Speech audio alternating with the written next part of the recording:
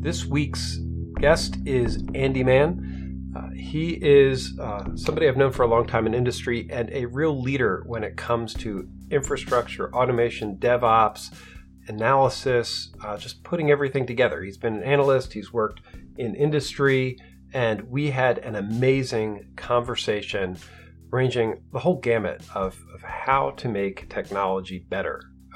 Complexity, hybriding, open source, you name it, we covered it.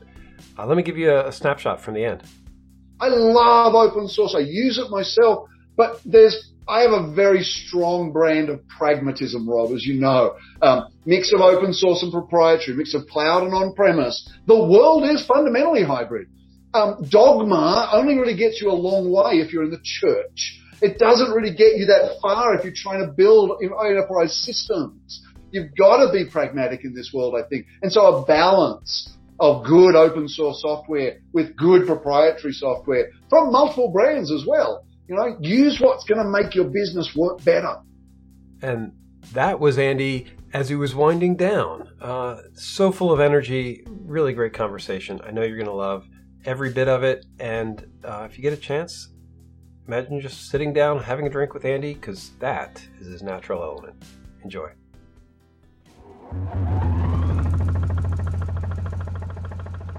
So, Andi, welcome to the Cloud 2030 podcast. It is a pleasure to have you on. Rob, can you go ahead? To be with you. It's been ages. I mean, yeah. I feel like this is Andi and I normally meet at bars in Las Vegas. So this I feel like we're going to recreate, except for the bar sounds. Maybe we'll add them into the show notes. But Andi, great friend. You're recently out of Splunk. Can you give us an introduction and let us know what you're doing? Yeah, absolutely. So you could probably call me an independent analyst now. I was with Splunk for 6 years. I was their chief technology advocate. I led a bunch of work around DevOps, around new product introduction. I did some strategic M&A. Great company. I had a great time. I did great work, but it was time for me to seek my own new adventures. Before that, lots and lots of stuff. You would probably know I was at CA Technologies for a while in the office of the CTO there. I've worked with content management, APIs, automation. I was an analyst for 5 years before with a small firm called EMA. I actually spent about 15 years at the coalface of this industry as well, doing IT operations.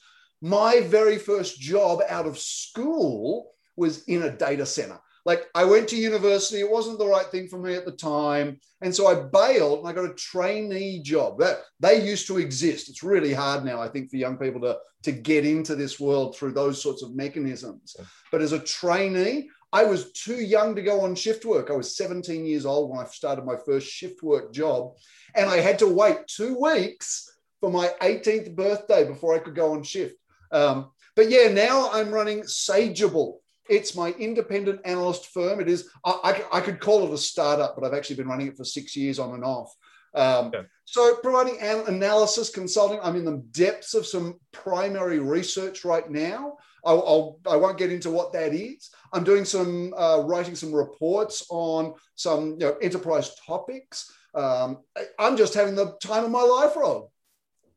It is nice to be free of the corporate gag, right? I mean, you've always done a good job with Splunk of putting what Splunk did in good generic terms, right? Not just like Splunk, but explaining the industry problems, voice for the customer, things like that. I've always felt like that was really important, and I'm glad to have you completely off the corporate PR. Thin from that perspective. It's a fine line. There's lots of DevRels out there who I suspect would be watching today or listening today. The whole evangelism advocacy thing is tough. You've got to have authenticity. You've got to be your own authentic self. The one thing I will take from one job to another is my authentic self. And I can't go out and talk about something I don't have a passion for to start with. So that comes through whenever I talk about the products and solutions. But I also recognize that when I'm talking with my customers and trying to help them, they don't really care about what brand names and product names are involved. They want to figure out what the solutions are. If they're trying to innovate and do new things and trying to develop their strategy, they want to understand the art of the possible, not the art of the possible if you already have my software installed, right? And so, yeah, I appreciate that you noticed that, Rob. It's important to me that when I'm in those roles, obviously, I'm selling. My company pays me not just because I love technology, although I do. They pay me because I help them to sell software. And so I recognize that, and there's always an opportunity to earn that trust, to earn the opportunity with your audience to talk about your brand, to talk about your product, to even give a demo, to ask for an opportunity to come and talk about your brand and your product at a later time. But when you're at a conference, when you're at an event, when you a first customer meeting, a podcast or webcast, it's not about the brand or the product. It's really about the answers to questions and solutions. I was going to say, one of the things I think that you do well in this is talk about the vision of what it could be, right? I mean, and this to me is sort of DevOps. You and I, before we turn on the mics, we're talking about automation and how important going deep in automation is.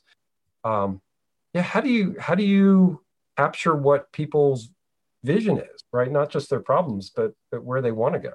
Yeah, exactly right. And this is certainly in the automation game, and this is where I've been for a long, long time, by the way. I've automated myself out of 3 jobs, and I'm super proud of that. It's funny. In the modern era, we talk about SREs and relentless automation, right? Great, let's have it. I've been relentlessly automating for like 30 years. I've automated myself out of so many jobs because I think the computer should do more. And so I always look deeper. I look deeper into what the computer's trying to do. How is this process started? If I'm finding a human being who kicks off an automated process, for example, I'll always ask, well, what happens that tells you to kick that process off? Now, it could be a time of day thing. 5 o'clock, branches close, we kick off our reconciliations, right? Well, you know what? That's actually an issue because what if my branch stays open till 6? So even time of day is not enough. It's really about the business cycle and the business flow. So in automation, digging deeper, going deeper into the process, and I feel that same way when I'm talking with customers about what they need to solve. It's the old line that Henry Ford almost definitely did not say was, if I asked my customers what they wanted, they would have asked for a faster horse. And he then went and invented a car. Of course he did. This is the thing, as a product leader especially, you can get sucked into the requirements of your customers. And people say, I always listen to my customers and that's how I build software. Good, you absolutely have to. But as a product leader, you need to lead as well. So it's a combination of, you need to get deep into what these people actually want to solve, but you also need to lead with experience of what you've done with other customers in other environments, working with other teams. You've got knowledge too. So it's definitely push me, pull you. Yeah, this was an interesting thing because what you're talking about and we see is, a lot of times people will ask, and I love the non-attribution of the quote. That's awesome, by the way. But what we see is that customers a lot of times will say, I want one thing to be better, right? The idea that they're connecting all the dots together, the integration pieces, it's been interesting to me because everybody wants more integrated systems, and it seems like they're not they're like, I want more integrated systems. I have a vision of things connecting together, but the vendors are really bad at doing that connection. And maybe for good reasons, but is there a way to get people to stop and integrate? Yeah, look, there is, and I've done it myself a number of times. Going to customers, it's a big driver of my partnership business that I've done in the past, partnering with many different companies so that I can make a solution our customers need, right? When you partner, as a software vendor specifically, when you partner with other businesses, there's a couple of ways and reasons. Sometimes it's just to get access to their customer base. Certainly working with a large, company, $1 billion in revenue, 4,000 people, we've got 15,000 customers. everyone comes to us wanting to partner with us because they want to get into our customer base. And sometimes it's like, well, I like you, but that's not going to help my customers. They're not asking for it. But I'll tell you, one of the most rewarding periods I had at Splunk was working with a small company called VictorOps here in Boulder, where I live, in Boulder, Colorado. And I initially worked with them, and there's some great people were there, and some still are, and some moved on. And it was local. So I knew some of the people involved. And I literally got to know them at, DevOps Days Denver. My T-shirt, which I'm showing to Rob and no one can see on the podcast, of course, is beautiful orange. It's a beautiful orange for DevOps Days Rockies. I'm wearing it right now in the hope that if I do, it's like a shaman and it will bring back the in-person events. But so talking with these people at DevOps Days Rockies, and then later meeting up with them here in Boulder for social events, I got to know a couple of people. And that meant that when they had a customer they needed to work with my company, they knew exactly who to call. So they called me and said, Andy, can you help us out? Can you help us integrate our products? Because we've got a joint customer who really wants to take your data into our product and work with it and make it meaningful. And that's perfectly on brand for the company I was working with, Splunk at the time. That is solving a customer problem. That is creating and building relationships. And in the end, product manager to product manager, working together to do integration based on individual user stories and retiring individual feature requirements on integrated sets. And then VictorOps and Splunk started talking together as products. And we solved that customer problem. And then the floodgate opens, right? Then we've got account managers, salespeople, right? Saying, hang on, I've got a customer that needs that too. And from both sides. So now we're really working together and the products are working together. And I'll tell you, Rob, there are a lot of ways you can do it. It can be top down. It can come from your biz dev people. It can come from your sales team. It can come from your CEO. But I personally believe one of the best ways to get products to work together is to get a customer that makes both vendors work together. Yeah, I love the customer-driven integration side. It's right. And I mean, inventing integrations just doesn't actually have that much market capability. And, with the exception of the time when you're about to build something and you're like, and as a company, you're like, you know what, maybe we shouldn't build this again. And this to me is why integrations are so hard. Yeah. Because every time you do an integration, you're now sustaining that. Mm. Right. And this is going to dive us straight into the complexity where I see this complexity explosion. And we're seeing this in Twitter, right? People are finally like, oh, that's so complex. And my head's exploding. Right. But what I feel like is happening is like we're doing all these SaaSes, right? We're doing all these Kubernetes landscape things. It's like mini projects, microservices. And then every microservice is an integration. And we're just getting integration fatigue, complexity explosion stuff. And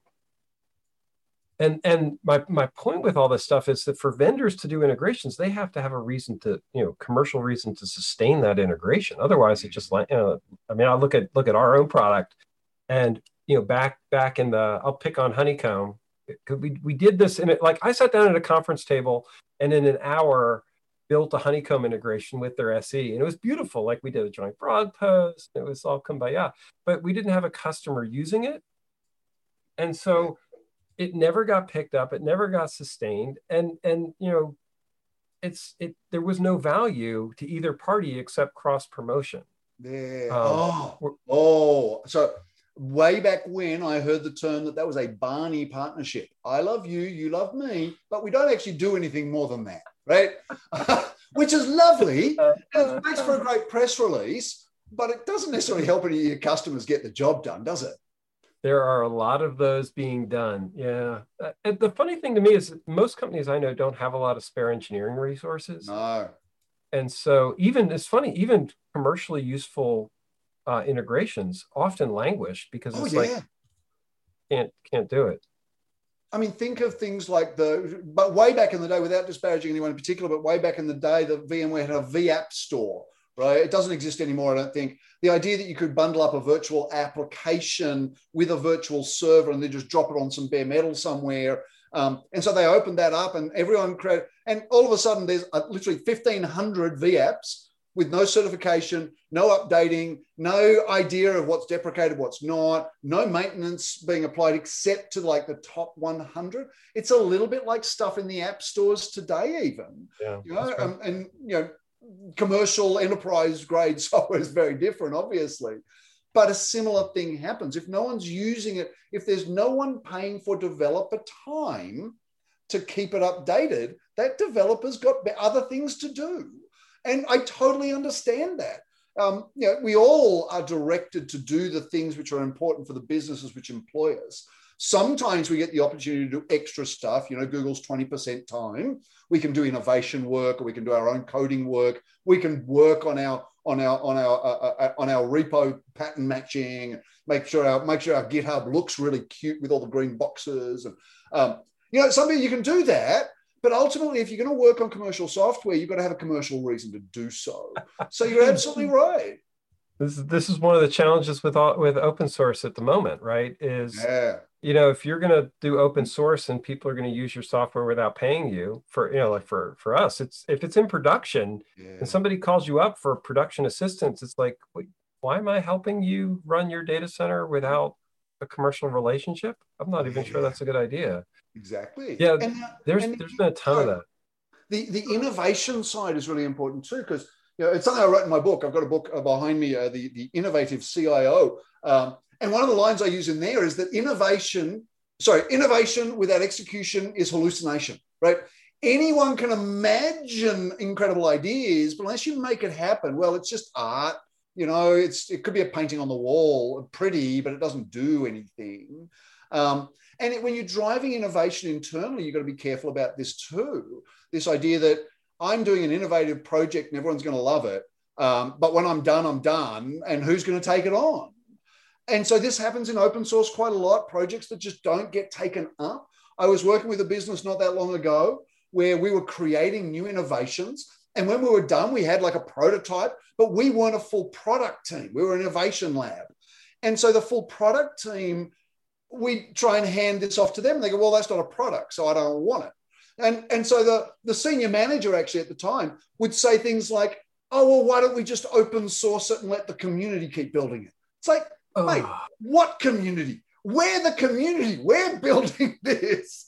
So without that groundswell of adoption, even in open source, you can have great innovations, but they fall down because no one keeps them up, because ultimately the motivation to continue to develop and update doesn't exist because there are no significant commercial user base. It's challenging for those developers for sure, because they've got beautiful software that sort of languishes a lot of the time. Well, but a lot of times they have beautiful software that doesn't stand the test of, you know, users who don't follow exactly their model. Well, yeah, that's true too. This is what makes software hard, not open source software, but software hard. Yeah. Oh, yeah. But what you write and the way somebody uses it are different, and there's a lot of knobs to twist in software. Oh, yeah. And I'd point out that the company that I was working for at the time was a proprietary software company who didn't really understand open source and how it works and who owns it and why it gets developed and stuff like that. Yeah. No, there's so many, the challenges of open source, and the people, especially of us who've been bouncing between open and proprietary. Oh, yeah. It can be really, it's really hard to launch something in the open, provide the support for it, get the commercial coverage for it. We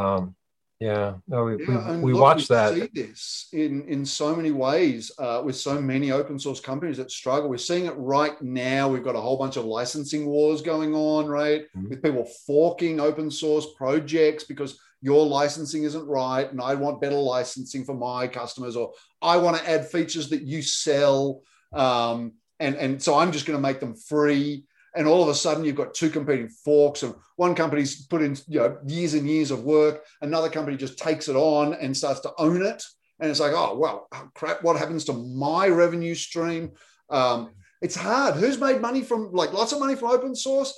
handful of companies, but it's so hard, that model. I love open source. I use it myself, but I have a very strong brand of pragmatism, Rob, as you know.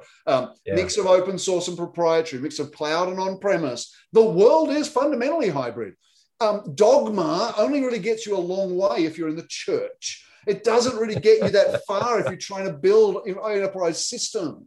You've got to be pragmatic in this world, I think. And so a balance of good open source software with good proprietary software from multiple brands as well. Use what's going to make your business work better. Yeah, but I mean, I'm listening to you and saying hallelujah, I agree, right? But I also think about the complexity on this stuff and the complexity explosion. And it's sort of like, all right, how do we, actually, let me ask it this way. Do you think that the complexity right now, the complexity curve to me is going asymptotic vertically? It is. Yeah, right. So it's going straight up. It's, at some point where all forward progress will be zeroed out by the complexity it requires to migrate. And it feels like we've got to figure out a way to make the complexity curve, go to zero horizontally or at least linear. It has to come down to linear. Yeah. One, are you seeing that too? And how do we begin to, flatten the curve in 2020 parlance? Look, Rob, you're absolutely right about complexity. And you can prove it mathematically, by the way. And for all the listeners, right, you can't see what's going on right now, but do something for me. Put 2 dots on a piece of paper between you and draw a line between them. That's integration, right? Put another dot and integrate your first 2 dots. Now you've got 2 more lines. Put 1 more dot and integrate all 4. Now you've got 1, 2, 3, 4, 5, 6 lines. This is literally an exponential curve, right? Actually, it's even worse because there's a time element, because by the time you've gotten those dots connected, one of those dots has revved its versions and broken the connections. And right, it's not even the area, surface area. It's a cylinder. I hadn't thought of that. If you make that a 3-dimensional sphere, because then you've got multiple versions. Oh man, yeah. Version and some companies are like totally unapologetic about breaking their APIs. Oh, I know. Oh, that's a killer. Sorry. I cut you off. How do we flatten the curve? Oh, so I will tell you, Rob, my belief, there's only one way you can do it, and it's not with humans. Humans deal with complexity pretty poorly, right? We're not geared to deal with complexity in a lot of ways, right? You'll see, for example, humans very bad at numbers, just generally. This is a TED talk I'm working on right now. Humans very bad with numbers. Humans can't even grok large numbers, right? Large numbers start to misbehave, by the way, when they get really large, and they don't even follow normal rules. And attention spans, ability to process data, right? We, as humans, there are psychological theories, the 7 plus or minus 2. This is one of the reasons phone numbers tend to be 7, 8, or 9 digits, because humans can remember numbers that are 7 digits plus or minus 2.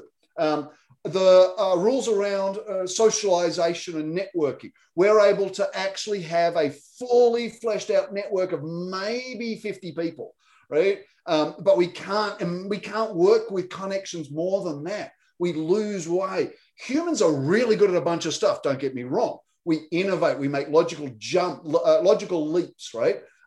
We can dream of ideas that wouldn't exist in the real world. We don't need to match patterns that already exist. We can solve problems through intuition, because I feel like I've seen something like this before. A machine will need to see exactly that thing before. And so machines are really good at some stuff. Humans are really bad at some stuff. Humans are really bad at complexity. Humans are really bad at abstraction. So these 2 things are really easy for automation. I will say developers, I think, work better with abstraction than ops people, because they've been doing it all their life. Abstracted memory, right? Pointers, stuff like that. There's no such thing as a pointer in ops, really. You don't have a pointer to a hard drive. You just have a hard drive. We're getting DNS, I say we, that's why DNS is always broken. It's true. DNS is a pointer, I guess. We're getting better at this, but I think ultimately the complexity only gets solved by machines coming in and doing that work as directed by humans and freeing up humans to do the stuff that the machines cannot do. And so automation is absolutely key. Machine learning is absolutely key. Repository-based triage and diagnosis. Just one example, for example, you get data out of a system that's failing, so you can triage that using a repository. We used to use a CMDB, a configuration management database. I got all sorts of problems with that. But the idea of understanding your configurations, understanding code releases, what happened to change that environment, even to the point of who checked the code in to make the change happen that caused my system to fail. This is known data.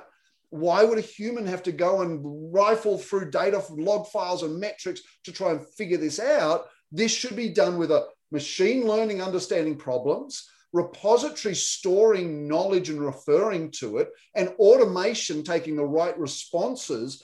And that right response might be, I have no idea what's going on, I need a human now. I think that's how we have to deal with complexity, because it is getting exponentially harder.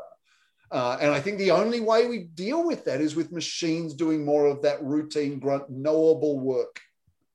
I think you're right. The interesting thing to me is when people ask me what infrastructure as code means, it's the CIO telling the ops team, I wish you were more like the developers.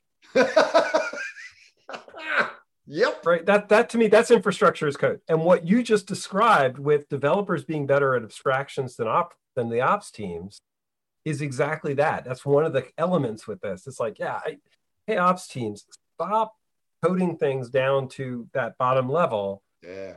What's funny with the ops teams, and like we deal with this, I call it necessary complexity. Mm-hmm. Right. Systems that try and abstract away too much complexity, or don't have a way to bypass the abstraction when they need to. Yep. Do not make good operational systems. Oh, tell you. Yeah. Sorry, go on. Well, what I was going to say is that from that perspective, you have to have a system that can handle, deal with the complexity when it needs to, and then, but hide it or isolate it or abstract it where it can. Yeah. And it's super hard. The biggest thing that I see is that we get into places where it's like, oh, I'm just going to use, this was a big complaint of mine in the OpenStack days, where they tried to make OpenStack do bare metal and containers and stuff like that. And I'm like, oh, yeah. And everybody's like, well, why won't that work? I'm like, because the abstractions you built to make VMs easy to manage hide the information you need to make those other things easy to manage. Right. The abstractions don't fit. And if you fix the abstractions, then it won't fit for anything. Yeah. And Rob, there's a super important point you're alluding to here. In my mind, complexity is not necessarily bad. And you don't necessarily need to solve the complexity per se. Because this is something I've dealt with multiple software vendors and working with the marketing teams in those vendors as a technologist. Marketing teams always want to say, we're going to make your environment simple, right? Dear CIO, we're going to simplify your IT. And I sit back and I go, well, that's really insulting, isn't it? Do you think the CIO deliberately went to make a complex environment and doesn't know how to make it simple? That's not what's going on. People build complex environments because they deliver business value, right? This is about my pragmatism again.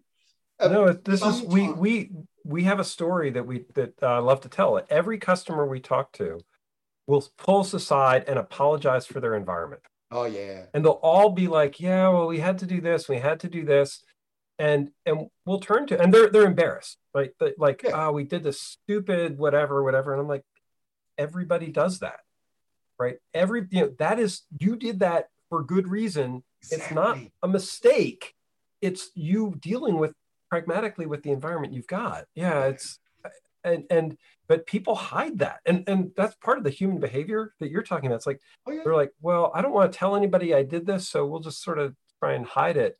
And instead of being like, hey, the systems are sort of hard. They sometimes they suck. They have old APIs I can't patch. I can't ignore it. No, right. Complexity is part of the systems. Yeah, that's the thing. There are really good reasons.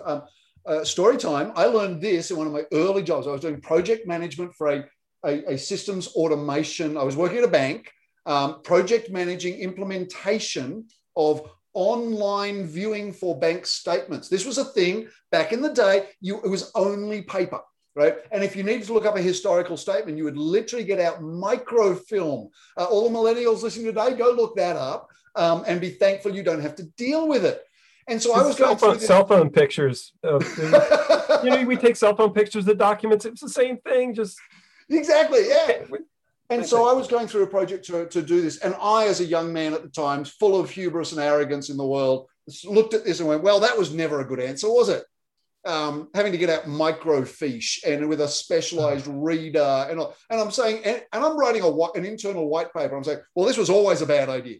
So it turns out the person who was reading that and funding the project was the person who came up with that idea in the first place. And we had a discussion, let me tell you, Rob, about why that was the right decision at the time, given the technologies and the demands they had. This happens all the time still today.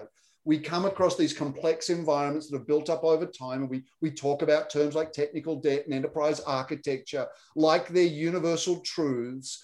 And yet people do what they need to do to make their business work at that time with the resources and technologies they have available to them. And by the way, within the political boundaries and budget boundaries and everything else they have going on.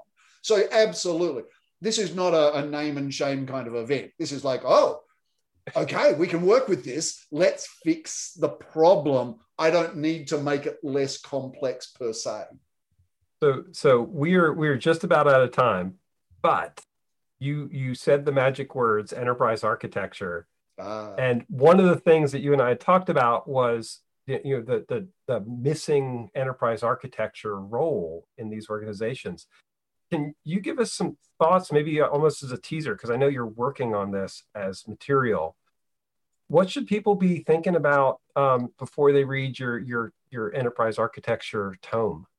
Yeah, look, it's really, in my mind, you're absolutely right. I've been on a bit of a mission for probably many years now to make sure we don't lose fundamental discipline and process knowledge just because we drive innovation with new things in new ways. There are some things that remain important. I will give ITSM and ITIL a serve every time I hear about it now.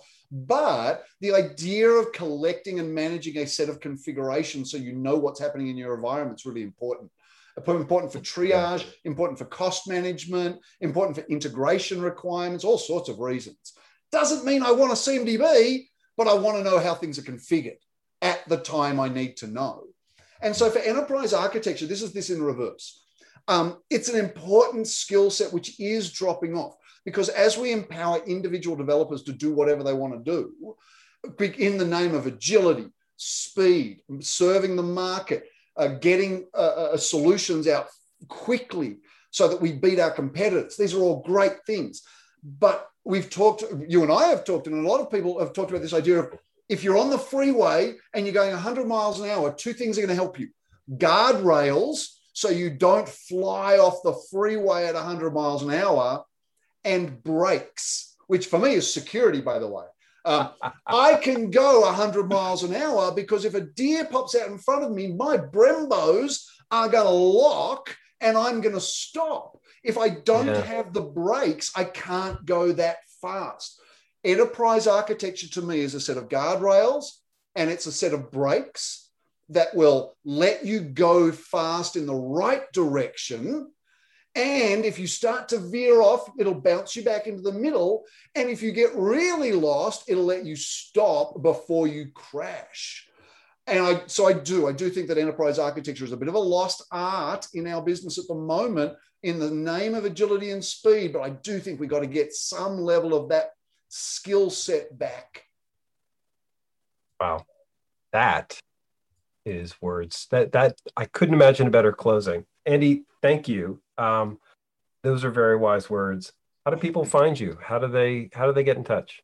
Oh, Rob, thank you so much for having me. It's always a thrill to just share ideas with you. And that people I feel like our conversation, this is the place where the next round shows up and we're about the conversation is about to devolve into bikes and beer. So. Yeah. So people can find me primarily on Twitter. My handle is Andi Mann, Alpha November Delta Indigo, Mike Alpha November November, and at Andi Mann on Twitter.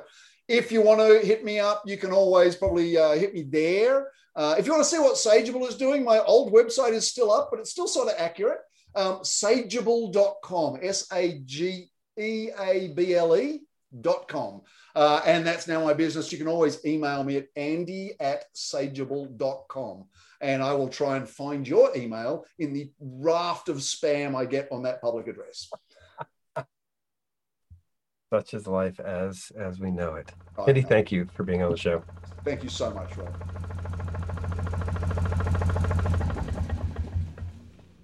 Wow, we could have really gone another 2 hours in this conversation, and we'd already talked almost an hour, just catching up before we even turned on the mics and started recording.